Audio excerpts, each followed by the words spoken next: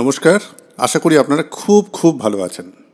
Doctor Pratim's podcast এই চ্যানেলটি শুনবার জন্য আপনাদেরকে আবারও আমন্ত্রণ জানাই। আশা করি এর আগের এপিসোডটি আপনাদের খুব ভালো লেগেছে। আজকে আরেকটি খুব ইন্টারেস্টিং টপিক নিয়ে আমরা আলোচনা করব।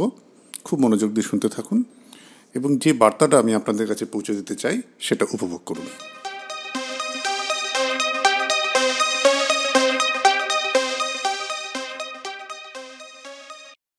একটু ক্রিয়াটিনিন বেড়ে গেছে, সুতরাং মাছ, মাংস, সমস্ত প্রোটিন, ডাল সব বন্ধ। মুখ কালো করে, মুখ বেজার করে ডাক্তারবাবুর চেম্বারে এসে একজন এসে বসে বললেন, ডাক্তার আমি কি কিছুই খেতে পারবো না? সত্যি তো, কি সাংঘাতিক সমস্যা বলুন তো। একটু ক্রিয়াটিন বেড়েছে, অমনি সমস্ত খাবার বন্ধ।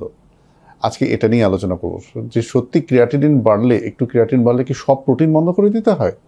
আমি doctor Pratim Sengupta, consultant nephrologist and transplant physician from Nephrocare India.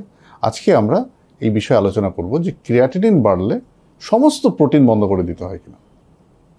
মনে রাখবেন যে প্রোটিন আমাদের শরীরের কিন্তু একটা খুব গুরুত্বপূর্ণ এবং আমাদের একটা প্রচণ্ড রকম ইম্পর্টেন্ট নিউট্রিশনাল এলিমেন্ট। আমাদের শরীরের সমস্ত মাসল, সমস্ত এনজাইমস, যা কিছু শারীরিক বিক্রিয়া, রিয়াকশনস সব কিছু হয়, তাদের জন্য কিন্তু প্রোটিন প্রয়োজন।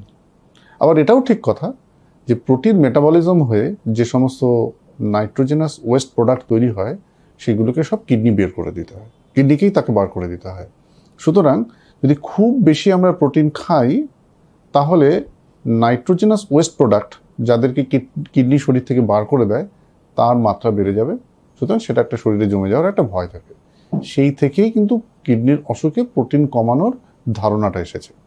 কিন্তু একটা ব্যাপার আপনাকে খুব ভালো করে বলি, এই ধারণাটা সর্বাধিকভাবে সত্য নয়। এই কারণ ভারতবর্ষের রুগীরা বা আমরা বাঙালিরা বা আমরা এখানে যে পরিমাণে প্রোটিন খাই, সেই মাত্রাটা কিন্তু খুব বেশি নয়। এই কনসেপ্টটা হয়তো correct for the western people. আবারও বলছি, বা পাশ্চাত্যের দেশের যে সমস্ত ওদের যে খাদ্যবিধান, তাতে ওরা শুধু প্রোটিনের উপরই বেঁচে থাকে। আমি তো মাঝখানে একবার ইউরোপ গেছিলাম। লাঞ্চ মানে কি, একটা হিউজ একটা হচ্ছে চিকেন ব্রেস্ট, তার সাথে কিছু পর্ক আর একটা দুটো সবজি, দ্যাটস ইট। ওরা কোনো কার্বোহাইড্রেট খাই না। সুতরাং ইন্ডিয়ানরা, ভারতীয়রা, আমরা যা পরিমাণ প্রোটিন খাই সেটার মাত্রা কিন্তু অনেকটাই কম। আমরা একবার বিচার করেছিলাম, আমরা একবার সমস্ত পেশেন্টদের নিউট্রিশনাল সার্ভে করে দেখেছিলাম, অন অ্যান অ্যাভারেজ বাঙালিরা যা প্রোটিন খায় সেটার মাত্রা, যেটা হচ্ছে কিডনি রুগীর যতটুকু প্রোটিন খাওয়া দরকার তার থেকেও কম। সুতরাং এই কিডনির একটু অসুখ হলেই সব বন্ধ করে দিতে হবে, এটা একদম ঠিক নয়। খুব বেশি প্রোটিন কিডনির জন্য খারাপ। খুব বেশি মানেটা কি, 1.2 grams per kg of body ওয়েটসের মতো যদি প্রোটিন কেউ খায়, তাতে যে নাইট্রোজেনাস ওয়েস্ট প্রোডাক্ট তৈরি হয় সেটা কিডনির জন্য ভালো নয়। আবার যদি কেউ 0.6 গ্রামের নিচে খায়, তাহলে তার শরীরের মানে যাবতীয় শারীরবৃত্তীয় কার্যকলাপের জন্য যে প্রোটিন দরকার, তার নিউট্রিশনাল হেলথ মেনটেন করার জন্য যে প্রোটিন দরকার, তার মাসেল সুস্থ রাখার জন্য যতটুকু প্রোটিন দরকার, সেটা চলে যাবে। আমরা দেখতে পাই যে আমাদের দেশে অনেক কিডনি রুগীরা যখন নেফ্রোলজিস্টের কাছে পরামর্শ করতে আসে, তখন তারা খুব রুগ্ন, ওয়েট লস করছে, তাদের শরীরের মাসেলসগুলো উইক। আমি জিজ্ঞেস করলে জানা যায়, যেই ক্রিয়াটিন 1.2 হয়েছে, কারো একজনের পরামর্শে, সে বন্ধু হতে পারে বা পাড়ার কোনো অফিস কলিগ হতে পারে বা কোনো একজন হোমিওপ্যাথি ডাক্তার হতে পারে বা কোনো একজন আয়ুর্বেদিক চিকিৎসক হতে পারে বা কোনো একজন, ডাল বন্ধ করে দিয়েছেন, মাছ বন্ধ করে দিয়েছেন, মাংস বন্ধ করে দিয়েছেন, কিচ্ছু খাচ্ছেন না। কি খাচ্ছেন? খালি লাউ আর চিংড়ি খেয়ে বসে আছে, খালি লাউ আর চিচিঙ্গে ভাজা। এইখানে কি শরীর থাকবে? একদম নয়। সুতরাং কিডনির রুগীর কতটা প্রোটিন প্রয়োজন সেটা একটা সায়েন্স। রেনাল নিউট্রিশনিস্ট এরা এই ব্যাপারটা সম্পূর্ণ রকমভাবে বিচার বিবেচনা করে আপনার কিডনি রোগের পরিস্থিতি অনুযায়ী, আপনার শরীরের গঠন অনুযায়ী, আপনার অ্যাক্টিভিটি অনুযায়ী আমরা সেটা ঠিক করি। স্বাভাবিকভাবে এই ধারণাটা একদম ভুল যে ক্রিয়াটিন একটু বাড়লে সব প্রোটিন বন্ধ করে দিতে হবে। হ্যাঁ, প্রোটিন খেতে হবে মাত্রার মধ্যে। কতটা সীমিত মাত্রার মধ্যে আপনি খাবেন, কতটা আপনার জন্য অপটিমাম, সেই জন্য আপনি চলে আসুন আমাদের নেফ্রোকেয়ারে।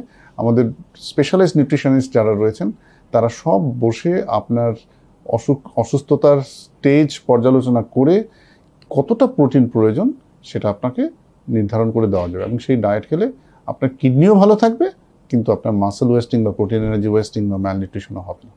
সুতরাং এই চিন্তাটা মাথা থেকে মুছে ফেলুন যে কিডনি খারাপ হলে কখনোই কোনো প্রোটিন খাওয়া যাবে না।